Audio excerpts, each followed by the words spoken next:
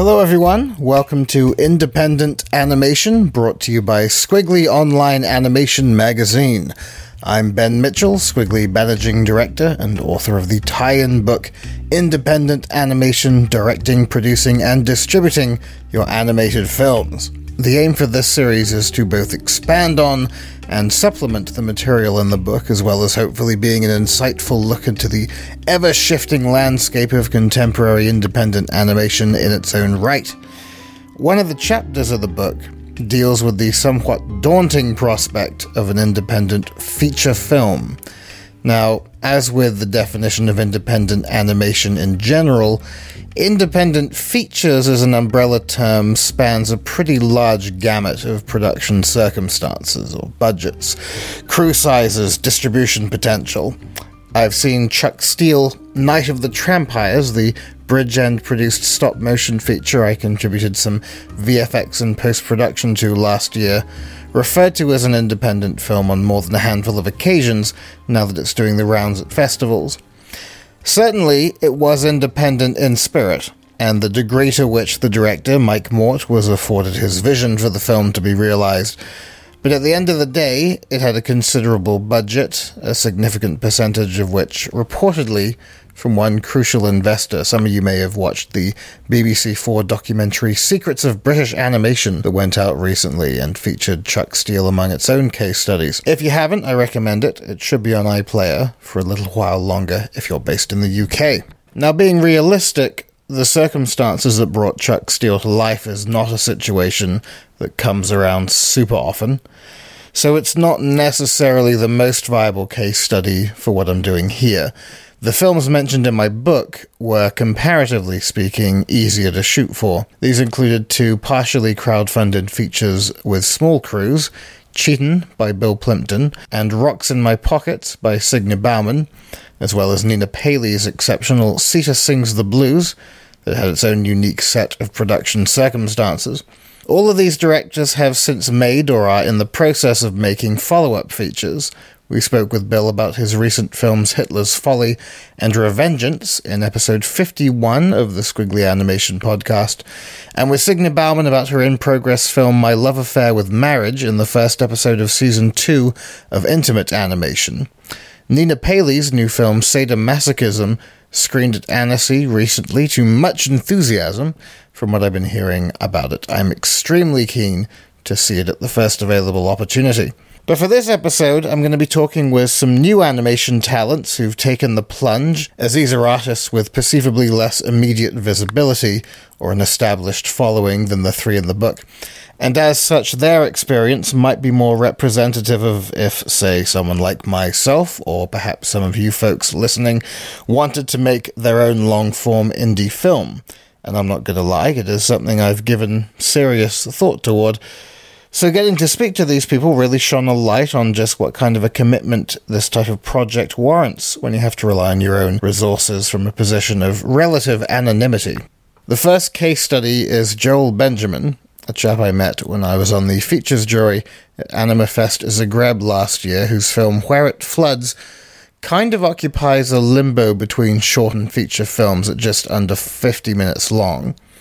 Now, it's a pretty tricky sell off the bat, as festivals rarely tend to favor medium or TV special-length films. And to be honest, for a short film category, you're already pushing it if your film is half or even a third of that length. I guess I usually describe it as a featurette, which is not that helpful because people don't know what a featurette is. At some point I looked up the definitions according to maybe the Academy, and I think a featurette is anything between 45 and 70 minutes or something.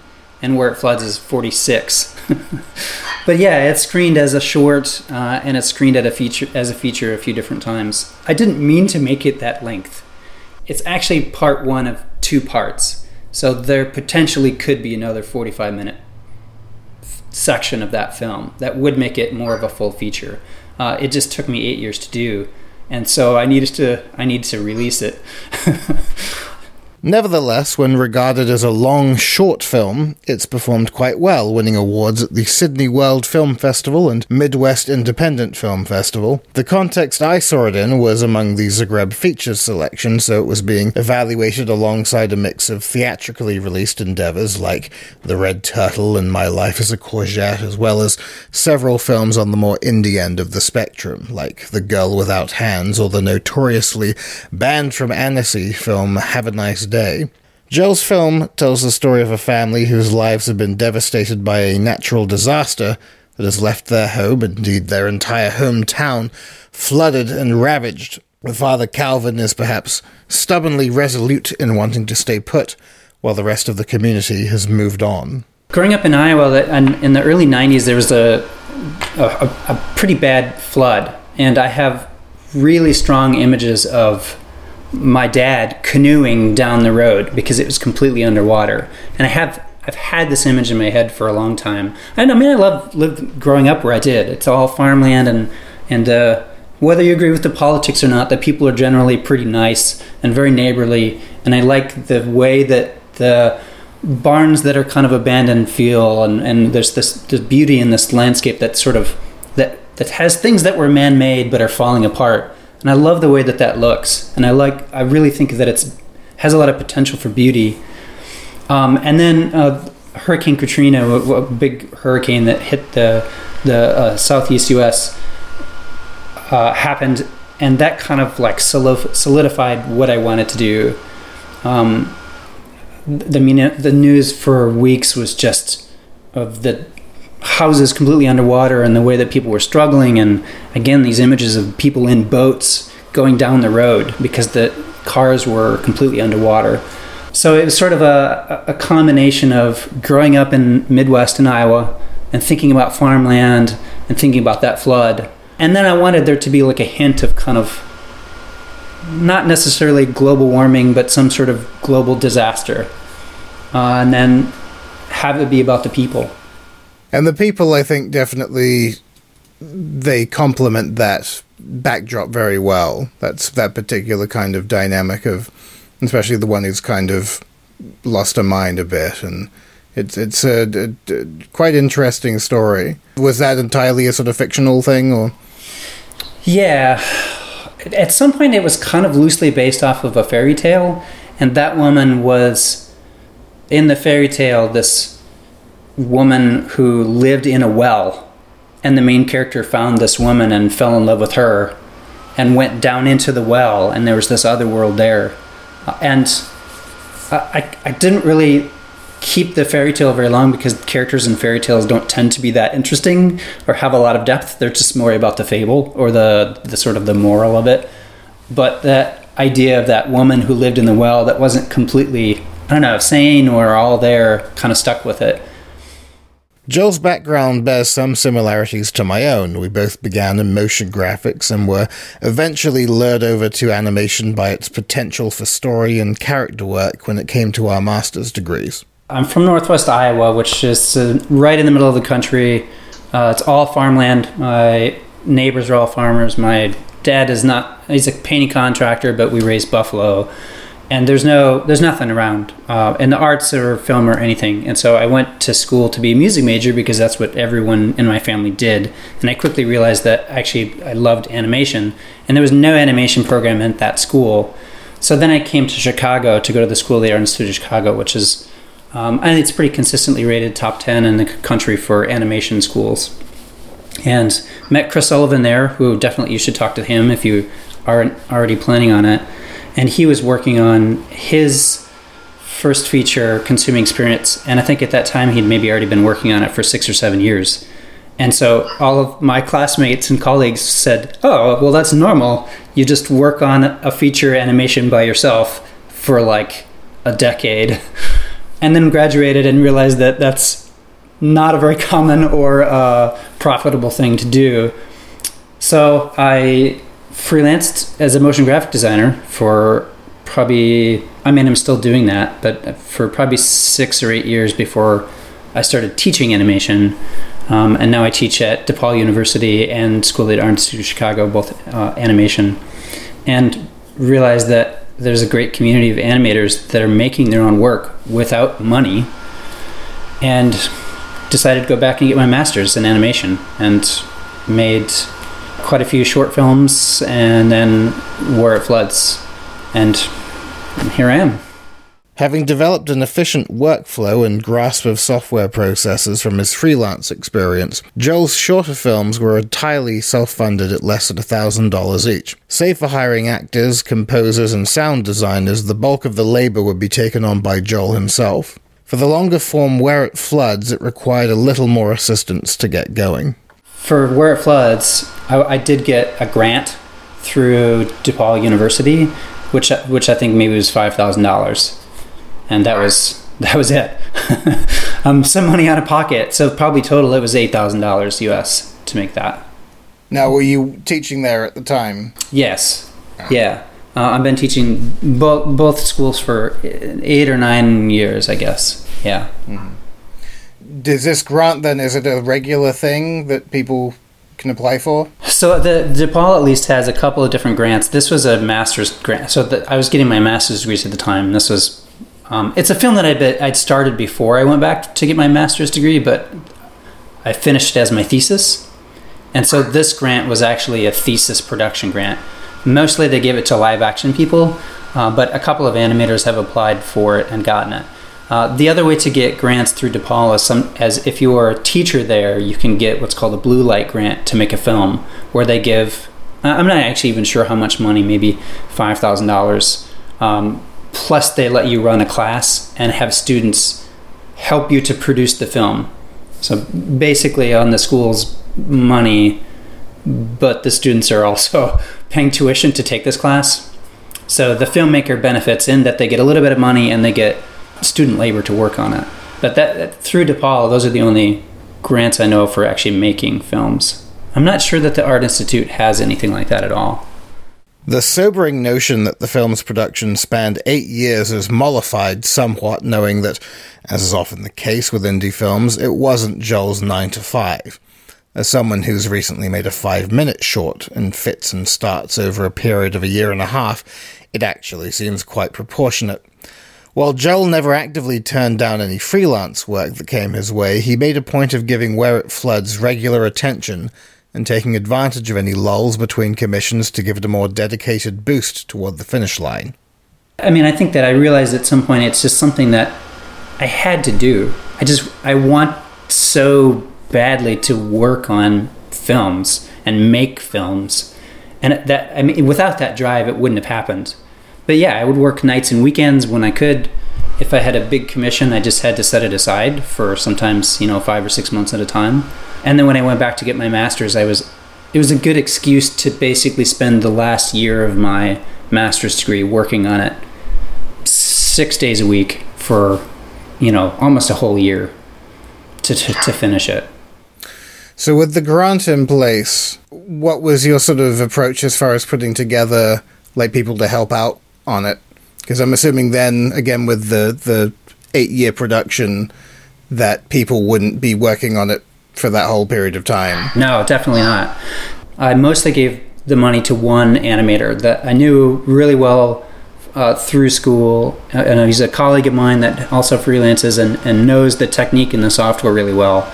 And so I basically said, can I give you, I think I gave him $4,000 and said, how many weeks of work can I get out of this much money? And he just came and we both worked in my studio and just tried to get as much done as possible while I still had money to pay him.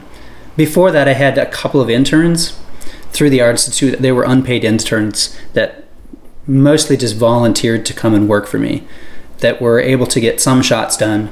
That didn't end up being completely worth it because I spent a lot of time training them and then directing them for each shot that they were working on and kind of correcting things that I wasn't happy with.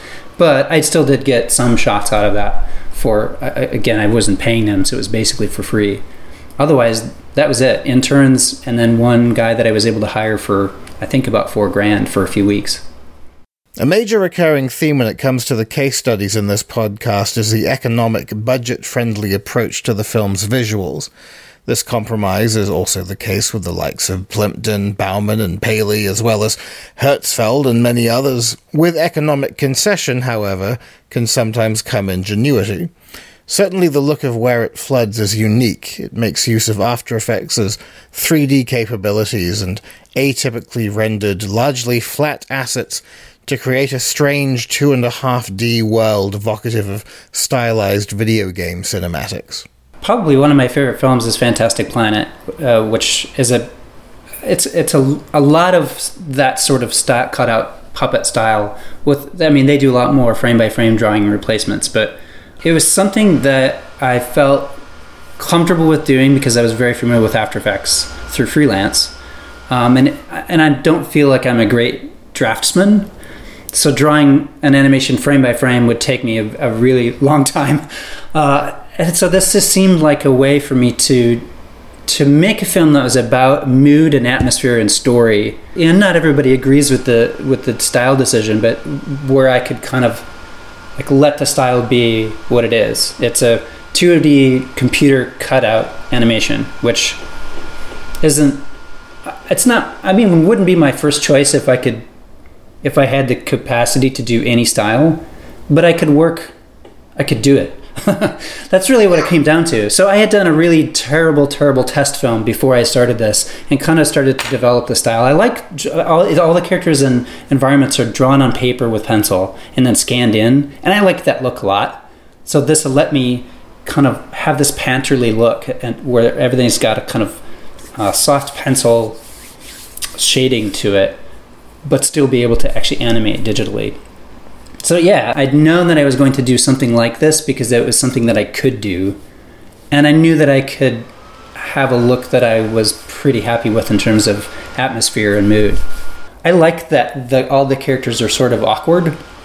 Partly it's intentional and partly it's just because my draftsmanship is questionable, but I just kind of went with the fact that character that is losing her mind and even the main characters, they're a little bit awkward in the way that they move and the way that they look. And so that was sort of a happy artifact of the limits of my talents and then the technique.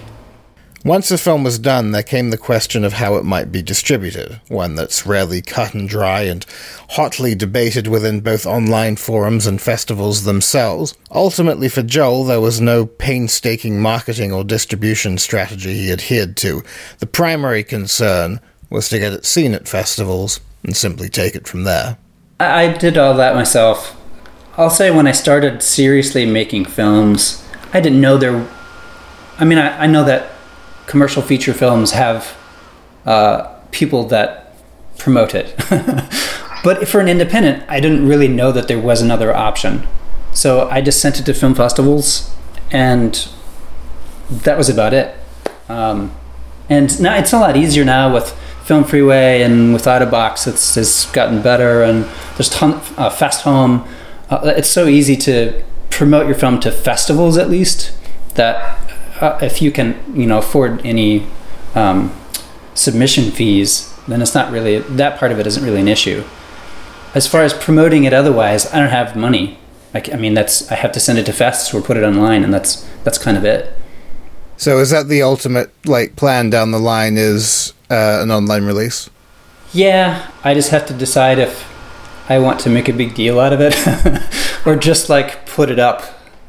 There's some people like you, or some people that I met at Fest, or there's a radio show that did an interview when it premiered here that I could contact and say hey, would you mind putting a link out? Or I could just put it up. I'm just not going to even if I charged a rental or a purchase fee, I'm not really going to make any money back. So I just have to decide if I care to try and make even a little bit of a couple dollars. It's not a known film. It's not a film that has tons of accolades. It's a weird length, strangely animated featurette that 12 people have heard of. So I might just put it up, and that's okay. I don't feel bad about it. I didn't make it thinking that I was going to make any money. So yeah, it's probably just going to go up online. Where It Floods is now available to rent or buy via Vimeo On Demand, an increasingly popular avenue for independent filmmakers. Joel, meanwhile, has returned to shorts with his latest film, Relax, It's Probably Just a Parasite, presently doing the rounds. Next up, we're hearing from Nicholas Defina, whose film Le Serdman was made possible mainly from Nicholas's discovery of the Toon Boom workflow and the ease with which he was able to self-teach, bolstered also by a 2-week intensive training course.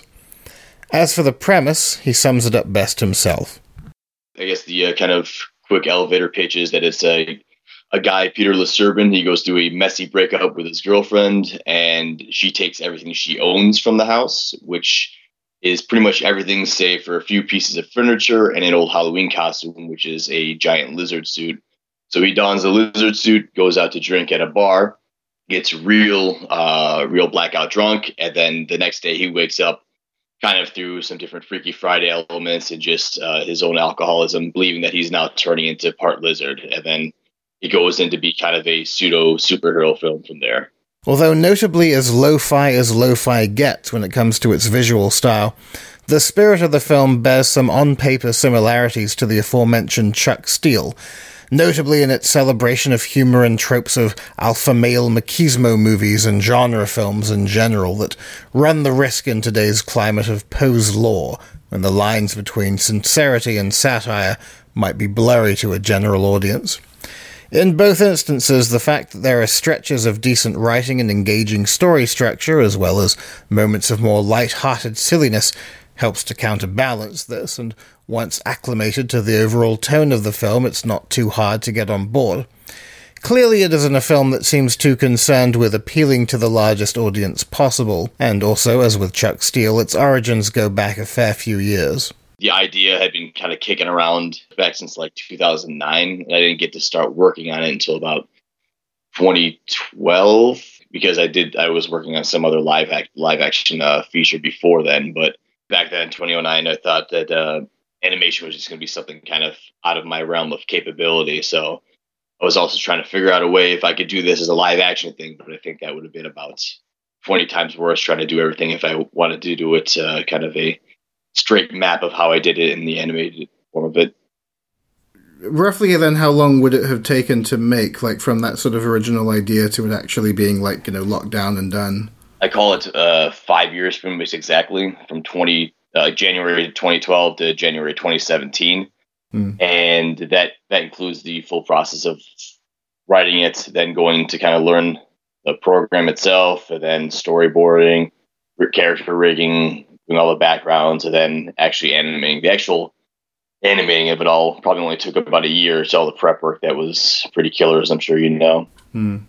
Well, a year is a pretty impressive sort of turnaround time for that sort of level of, footage that has to be produced. Do you think that's because so much work went into the prep, like getting all the materials ready to go? Yeah, I think when I went to kind of go to that intensive course, as I told you, one of the instructors I had kind of really stressed me, the harder you work during preparation, the easier everything's going to be towards the end. So when I did the storyboarding, everything was as tight as I could put it, and pretty much exactly to how I wanted the motions to be in the backgrounds themselves. Those are pretty much almost finished like copies of what it would look like when I actually animated it all. So all the prep work was there, and I just pretty much dedicated nothing but all my free time towards it. So it was very much living with some rats and cockroaches in a pretty squalid apartment there, and getting all that work done that last year. The importance of prep for the film's content is one thing, but in order to actually devote the time necessary to put it together without sacrificing any semblance of a normal life also required a great deal of forethought and preparation. Not feeling personally comfortable with the crowdfunding route in the years leading up to the final stretch of production, Nicholas made a point of saving a percentage of his earnings from his day job so that he'd be solvent enough to make working on the animation his full-time commitment for a solid 2 years, as long as his outgoings were stringent. Paring down the original script as he went along also proved vital. I think the very first cut of it probably would have been something like maybe close to 110 minutes, but as I was starting to animate things and see it actually play out, I'm like, well, this doesn't need to be here. I can tighten this up a little bit. So by the end, I kind of cut off a good 20, 25 minutes of things. And I think that's obviously for the better because, especially if you're going with a little bit lower fi animation, you kind of have to, I feel like you have to really kind of keep things moving a little bit more to keep people engaged and just, I feel like animation, unless it's a Pixar movie, it's hard to kind of carry the film past 90 minutes. But when it stayed fairly true to the idea of the script, everything else, it was just cutting things down and it wasn't much altering of how anything went. So yes, it was the original, just kind of cut up at certain points. Did you get any sort of feedback from other people as far as what to kind of cut and what to keep? Yeah. Oh yeah. So I had about like 5 different people. My brother who was drawing on it, my friend who did a lot of the key people that were in there, like the main voice actor, just sending it out to them and seeing kind of what they thought and how they felt it was moving. And I was doing that back with the when I made the animatic for it as well. So that kind of helped back then to get a good feel of how it's moving. So people would be like, yeah, you could probably cut this part out. And then I think the main part was my older brother, though. He kind of thankful to have him because I think he genuinely watched it a good 4 or 5 times from all the different cuts to try to help me get a fresh pair of eyes on it, which is, very hard when you're standing that close to the painting. By taking on pretty much every element of production and post-production, save for music and character designs contributed by his brother, actors from his theatre group making up the voice cast, and some graphical comic art sequences taken on by a friend, Nicholas would come to learn there were more than strictly financial concerns to consider. In terms of the kind of emotional toll or mental toll, that absolutely did kind of affect me towards the end there. And I think it's still kind of something I'm pulling out of and kind of, not without much exaggeration, still kind of reacclimating myself to kind of socializing with people again, just because it came a very Morlock thing. I was actually living in a garden apartment that barely got any sunlight as well. So I would get out every once in a while, but it was pretty full dedication to that. So luckily my wife is trying to pull me out of that as well. Les Erdmann is available to rent or buy on Vimeo, as well as Amazon. In fact, if you have Amazon Prime, you can check it out for free. Another director who's taken this particular plunge is Dan Ickes, a chap I talked to last year for his own podcast that also focuses on independent animation. A self-described professional visual storyteller, Dan came off a 4-year course at Edinburgh University of Pennsylvania with a desire to create something challenging and ambitious, this ultimately taking the form of his 65-minute mini-epic Grey Island, a near-wordless sci-fi odyssey. Dan explains why he eschewed the notion of making shorts, the generally more common impulse for recent graduates building up their portfolio. I think a big reason, Ben, was I didn't think shorts would help me stand out online. I saw people on Cartoon Brew, and a lot of the people featured on there were doing their own features and longer form projects. So I really saw it as a way to begin to build a name for myself. And even though I didn't really want it to be the only thing I was ever known for, but I figured this would be a good way to get my foot in the door and begin to build a bit of a reputation.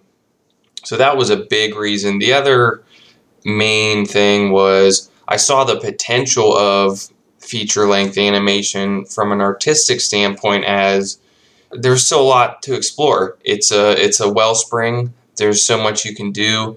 And in the United States, I feel that we're pretty behind artistically in the world of animation, even though there's so many incredible series and films that do come out of this country. I really feel that Europe, Japan are kind of ahead of the curve, and there were directors that I was studying, like Satoshi Kon from Japan or Marcel Jankovic from Europe, and I really saw them doing feature-length animation that was on par with the art house cinema that you would see in live action, So that was a big motivator for me, and it really was cemented when I began looking at people like Ralph Bakshi or Jim Lujan or M. Strange, and I noticed there's a lot of people who have made their own features,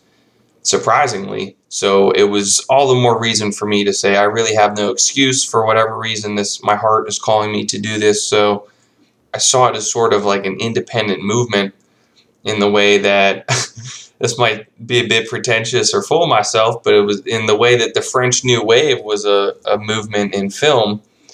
I saw this underground movement of animators making features and really doing things that you wouldn't see in a mainstream animated film. Making a contribution to this movement required a bit of self-teaching, with Dan grabbing up as many books on filmmaking practice as he could get his hands on. This was something he cites as one of the main positives of the experience, developing an understanding of the workflow and realities of what to expect and the best ways to make his film readable to an audience. This piecemeal method of learning as he went resulted in a few economic concessions, bypassing the storyboard stage, for example, going straight to an animatic on which the animation was built. Like with our previous filmmakers, the bulk of production was on Dan's shoulders, it being his passion project, though in hindsight, a few helping hands would have been beneficial. M. Strange, I believe he did a feature film, and he did the soundtrack. He scored it as well, and animated it, directed it, wrote it. And that was just insane for me, and I just don't have the musical talent that someone like that would have. So, yeah, hire people, pay them like actual industry rates, if you can. I had to save up for many months, and if I were to do it again, the thing that I would do differently is I would definitely hire people to help with the animation if I could, but I would actually crowdfund as I went along, something like Patreon or because the funding was the biggest plug. That's what took the longest, was raising the money to pay people, and I had to work a day job to keep my lights on and everything. So, but yeah, definitely have a crew and have people who are better at things than you are. So my skill is not music. I'm okay at sound design, but I'm not a professional. So I hired a professional, and that'll just make your film a lot better. So you were working during this time then, 2 years, but 2 years of your free time, essentially, rather than like actually giving up work for that time. Yeah, and I was freelancing, doing animation for clients. So I did have flexibility in my schedule, but another mistake I made there was I would work on the film during office hours. So like from 9 a.m. to 5 p.m., that's when I was supposed to be working for my clients. And I would say, well, I'm my own boss, basically. I can set my own hours, and I'd work on Gray Island. And then I'd fall behind on client projects, which led to me having money problems, which led to me struggling to come up with the funds for the film. So if you guys stick to like a regular schedule, that's the best thing. With what I'm doing with my current projects is just I work a couple hours in the morning before I start the day.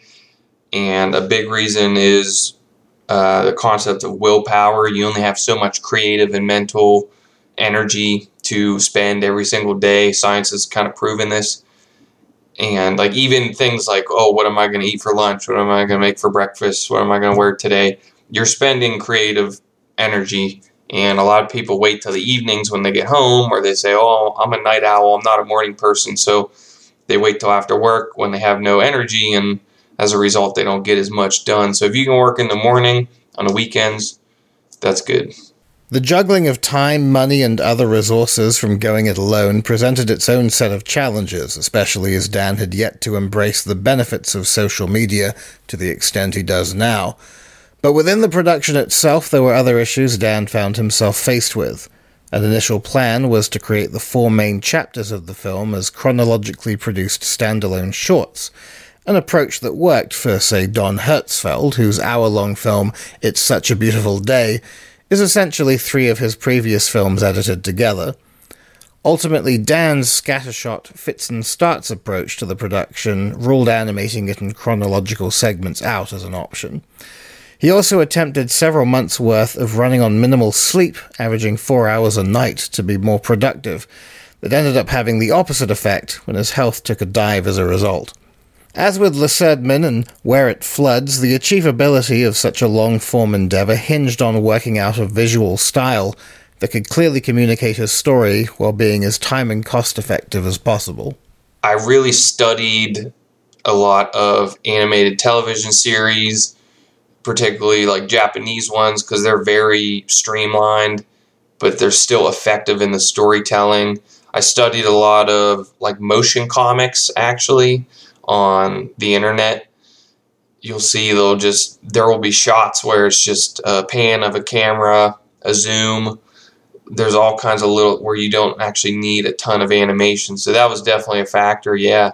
And the style of the film was very simplistic, but I wanted to really make an art house film, and the film is really ugly. It's really gritty, and I wanted it like that. And there's a constant flicker on the screen for the whole film. That adds life to the image. You'll see tons of indie animators do the same thing. I think they call it a boil, where the lines will sort of move, even though the character isn't moving. So there's all kinds of little things you can do like that, and really just study independent productions or study lower budget animation productions, and you glean so many techniques on how you can kind of cut corners. Dan's approach to distribution stands out as having largely eschewed the festival circuit, instead opting to go straight to selling it online as a digital download. Without a hugely established online audience chomping at the bit, as the Hertzfelds and Plimptons of the industry might, the inspiration for his marketing strategy came from an unusual place. I studied how, this is really random, but how nonfiction book authors do book launches. They're doing a lot of revolutionary things in terms of being independent creators and getting money and support for their work on the internet. One of the things we'll do is just have like a one-page website called a landing page, and they'll use email marketing to begin to build an email newsletter, which is essential. I talk about on my YouTube channel a lot. Build an email newsletter through social media, and once people are on your email newsletter, then send them a link to buy from you and provide like valuable content for them.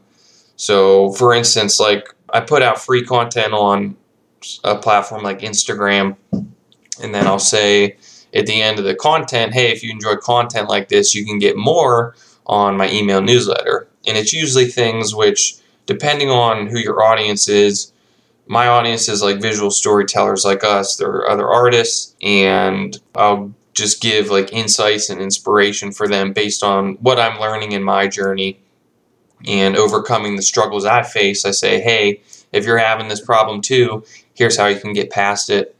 So I'll say, hey, there's a link in my social media bio. Click that and sign up for my newsletter. Then they're on the newsletter and they start getting emails from me with the same sort of content, usually positive, inspirational things. And at the end of every email, it's like, hey, if you're interested in my project, you can purchase it here. So that was really the approach with Gray Island. I just sold it as a digital download, which I don't know if that's the best route. I don't know. You might be better off, depending on how like big of a production it is. I didn't really think it would have enough mass appeal for me to like pitch it to Netflix or some streaming company, because it's super indie. It's super avant-garde. I wanted to make something that was more like you'd hang it on a wall in a museum, and it's very modern. So I really didn't see it as having a lot of commercial appeal, but a lot of people bought it, and surprisingly people still buy it from me, even though I'm doing radically different work now. I have it as a digital download in my online store. So it's an option for people to at least look at. Gray Island is available to buy as a digital download via Dan's website at danekis.com/gray-island. So when all's said and done, the main question that remains when it comes to committing to an indie animated feature is fairly obvious. Is it worth it?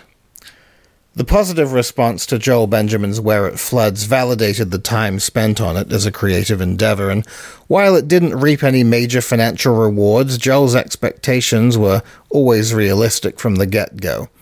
These types of passion projects are more about the joy of the making and getting the end result out in front of a receptive crowd. You can't feel entitled to more, because that doesn't do any good. as a creative exercise and as, something that's a part of your filmography, do you feel it was worth it, like, as far as what you've been able to do since and what you learned doing it? I can't say anything other than yes.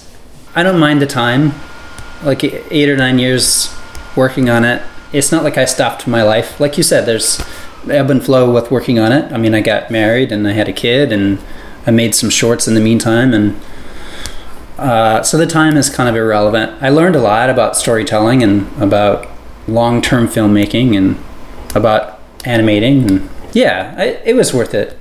Nicholas Defina's reflections on Les Erdmann boil down to two main concepts: managing expectations of where your work might land, and being sure to pace yourself so as to not burn out. It's a little bit hard because everything I was doing was kind of learning and doing at the same time. So to know what you're getting into when you're doing it, in terms of, like I said, it's not going to be the thing that might kind of be a lifeline out of any current job situation, or it might not hit as hard as you think. Or on one hand, it's great to be, look, I'm up against, or I'm with this grouping of great films, but I'm also going to get smashed in this because I don't have any notable talent, or I don't have any name attached to it. And that's the kind of the thing that I seem to be finding out from a lot of the festivals. Like, yeah, we liked the film, it was good, it just didn't seem to fit our programming.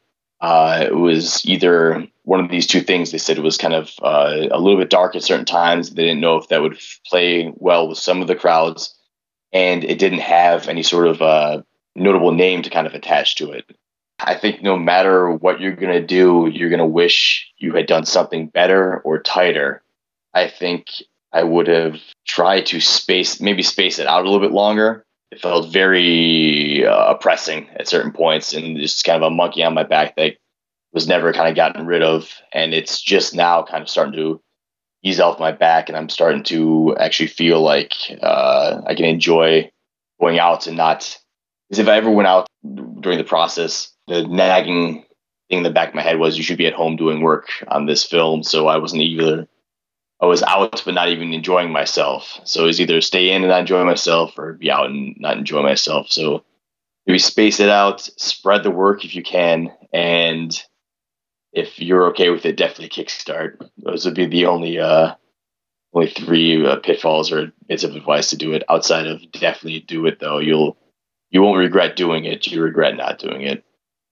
As for Dan Ickes, the project served an important function as far as the direction his creative energies are best spent in future. It was one of the best things I ever did. If you feel compelled or called to do something, like, do it now. Like, don't wait. Finishing something ambitious like this was great, because after that you feel like, oh, I climbed that mountain, I can do anything now. So I've actually switched over to doing comics. That was another big lesson I learned doing Gray Island. Was I don't want to just be like a film auteur. I want to tell stories visually. And that's really where my passion is. Even though Gray Island's very experimental and I wanted it to be that way, I wasn't really concerned with narrative as much. The script was pumped out pretty quick. But I've learned I can just tell a story with comics by writing and drawing. I don't have to make it move, and I don't have to hire a composer or a sound designer. But plans for my future, I do want to do, like, I'm doing a graphic novel, Soul the World, right now. And long term, I'd like to tell a bunch of stories with comics, and long term look into getting investors to produce more animation. Because really, you got to ask yourself why you're doing what you're doing at every stage of your life. And for me, the reason I was animating was to tell a story. And I don't need to, like, animation, making things move, that's not my real passion in life. As much as I did enjoy it and I loved doing it, I'd be much happier focusing on the story or on art direction, and then like hiring other artists to animate for me. So that's my long-term plan, is to just build a body of work, stories that people will enjoy, and then have more money to dump back into some animation projects. For the closing segment of this episode, we have an interview with producer Natasha Price from Engine House, a UK-based studio whose output includes animation, VFX, and VR projects, and they're about to embark on an independent animated feature of their own. The film, titled Back from the Dead Red, tells the little-known story of Haitian orphan-turned-pirate Jacot de la Haye. While the production is only just beginning, the story behind it's already fascinating for several reasons. Firstly, that as a studio, the team have put in the time and legwork of conventional pitching and production research that most independent artists bypass or simply aren't aware of. In the case of Engine House, they've ultimately concluded that any avenues that approximate convention come with concessions they're not prepared to make. As such, they're resolved to do it all in-house without major backing or co-production to help them on their way, save for the support of Singular DTV, an organization that describes themselves as a blockchain entertainment studio, empowering artists with applications to manage and create projects from development to distribution. We'll learn more about what that means and what its potential for independent artists in the future might be presently. So without further ado, here is Natasha Price on Engine House's in-progress indie feature, Back from the Dead Red. So is it primarily focused on this project, or do you guys have other irons in the fire? Basically, it all started off as a service-based studio. So we worked with clients kind of across advertising. We did quite a lot of online and social media stuff. And we started to kind of dabble in some VR 360s and things like that as well more recently. And then this was a kind of separate project where we felt like we really wanted to kind of run with our own creative ideas and kind of really own a project. So that's kind of what this project was about. But the two sides of the business are now kind of running side by side. So we've got the kind of the film team, and then we've also got the kind of Engine House service side team as well. So we're still kind of trying to keep all the service stuff going as well, but just kind of try to develop that side to have a little bit more creative ownership as well. And are you mainly focused on producing? Yes, there's three of us, myself, Mike and Jason, and for probably about 4 years it was just the three of us kind of running the studio. It's only really since the film's kicked off, we're now, as of in a kind of couple of weeks, we're now going to be a team of 8. So we've grown quite a lot quite quickly. But yeah, it was me, Mike and Jason who kind of developed this idea from the start, kind of a couple of years ago, had this idea. And so we're kind of a trio of producers. Mm-hmm. It is an interesting idea, as well as the story, but the idea behind how you're going about it. It actually started kind of way back doing a company vision exercise. So this is back when it was me, Mike and Jace, and we had a business advisor who suggested that we try a sort of company vision, where would you like to see yourself in 5 years' time? So we all kind of took half an hour and we decided to all kind of draw something, and then we'd come back together and sort of present those ideas, and then we could kind of talk about how we could, look at getting there. And mine was a newspaper clipping that I'd kind of made that was of us winning an award for a film that we'd made, and maybe less relevant now than at the time, but I had a quote from John Lasseter in it who just said, "Oh, those guys." And it was a sort of, how do we make someone like that kind of notice who we are and what it is that we're doing, and how do we get to a point where we have a film and we have some big creative project that we've sort of inspired all the way from idea to kind of final product. So that kind of is what sort of set us on the quest.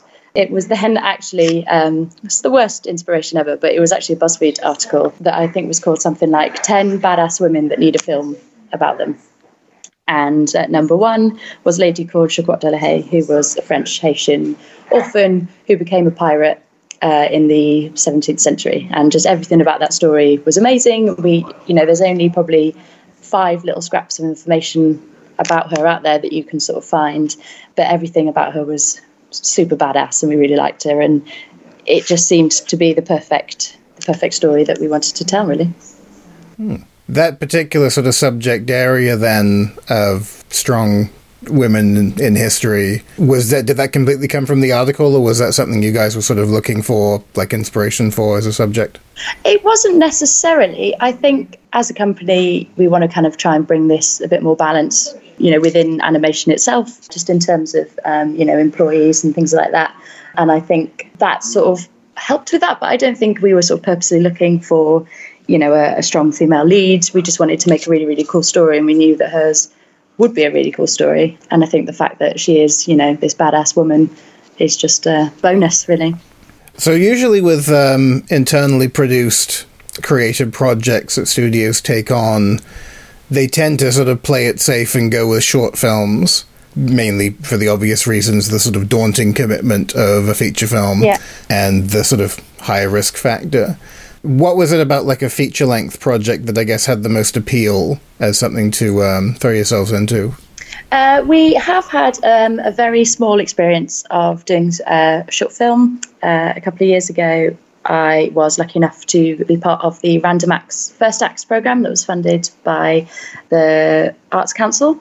And it was a sort of a small bursary for people aged 16 to 25 to make a short 3-minute film. So we did make a short film for that. And I think that kind of gave us a taste of that sort of ownership of a project. But in terms of a feature, I think it was something that kind of seemed so ridiculous and this sort of a real dream to chase. And we knew that it wasn't going to be easy, and that, even to be able to start the project was going to be tough, and there were going to be lots of challenges ahead. But I think that's kind of what made us really hungry for it and want to do it even more. Mm-hmm. I saw that you kind of initially started out trying to secure conventional funding and sort of doing all the things that people tell you to do. Yeah. It was pretty clear that wasn't really something that worked out. But I was kind of curious about that, because the big brick wall I think a lot of independents find is that they just don't know that there are avenues and opportunities and forums and festivals and markets out there. So they never even put together a pitch or apply. Mm.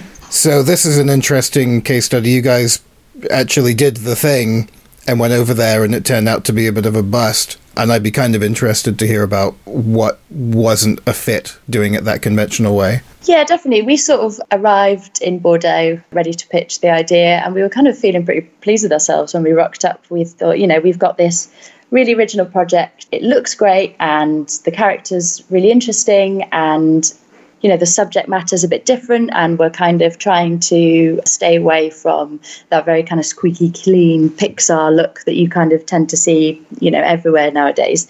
And we're doing it on this kind of really small budget. What isn't to like? So we went to this event kind of in these meetings, and by the end of day one, we sort of realised that actually it being something very different means that people are wary of it, because it makes it harder to market. And it being a small budget might sound great to us, but actually, when the majority of animations are made through co-productions, if another company is looking to co-produce part of the film and you're saying we're doing it on this micro budget, that's an immediate put off for them. So it was things like that. If everything that we thought was great about it turned out to not really fit in these models. And so by the end of the weekend, it was just Mike and I who'd gone, and we sort of started to feel like, maybe the next step is that we need to co-produce on someone else's film. Maybe we need to sort of a taste of the pipeline, and that's how we can kind of learn, and that's how we'll get to the next step. And when we came back, we spoke to Jason about it, and he was like, well, no way. That's sort of, compromising everything that we wanted to do, and, we're proud of the things that make it different. Therefore, it shouldn't fit into sort of conventional ways of doing it. We're not making another Pixar film. We're not trying to make another kids film. This is, much more inspired by kind of Asian animation and the way that they use it to tell stories. So we decided that, traditional route wasn't for us for this one. Mm-hmm.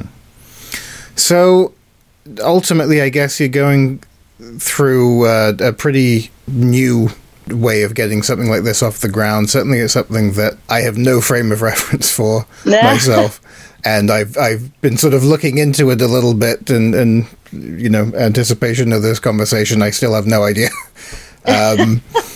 It certainly seems like, just by virtue of it being kind of an unknown, that's kind of an appealing thing, I think. Is it something that you guys found comparatively easy to get your heads around? It's hard to say, because it is so new and it's so big, and I do believe that it will change the way we do a lot of things. I think, not that many people know really what it is and what it's going to be capable of, where it's going.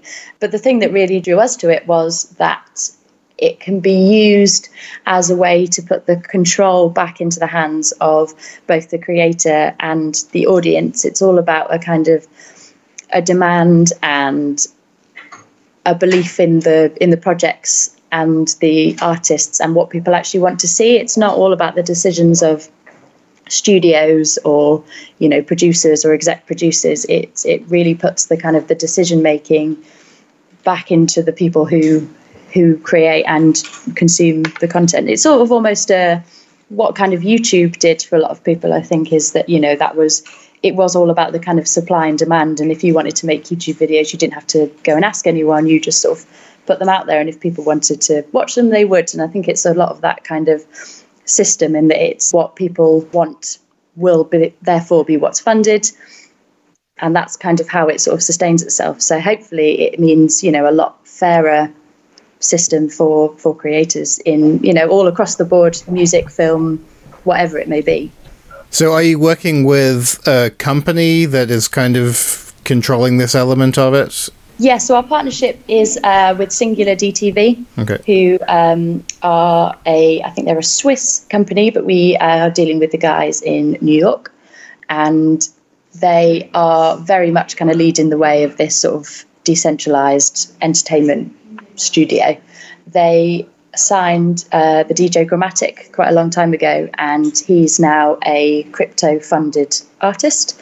So his latest album either was or is being funded through crypto, and they are also soon to be releasing a documentary by Alex Winter, which I think explains kind of a bit more about blockchain and kind of what it is and what it's capable of. So I'm looking forward to when that comes out to gen up a little bit. So yeah, they're the company that we're working with, and they their kind of longer term plan is that they have a platform. It's currently called Ethervision, and that looks to be released, I think, Q2 next year. And it's a kind of Netflix style platform, but that is how they also plan to distribute the content that they can raise money for through their blockchain. I see.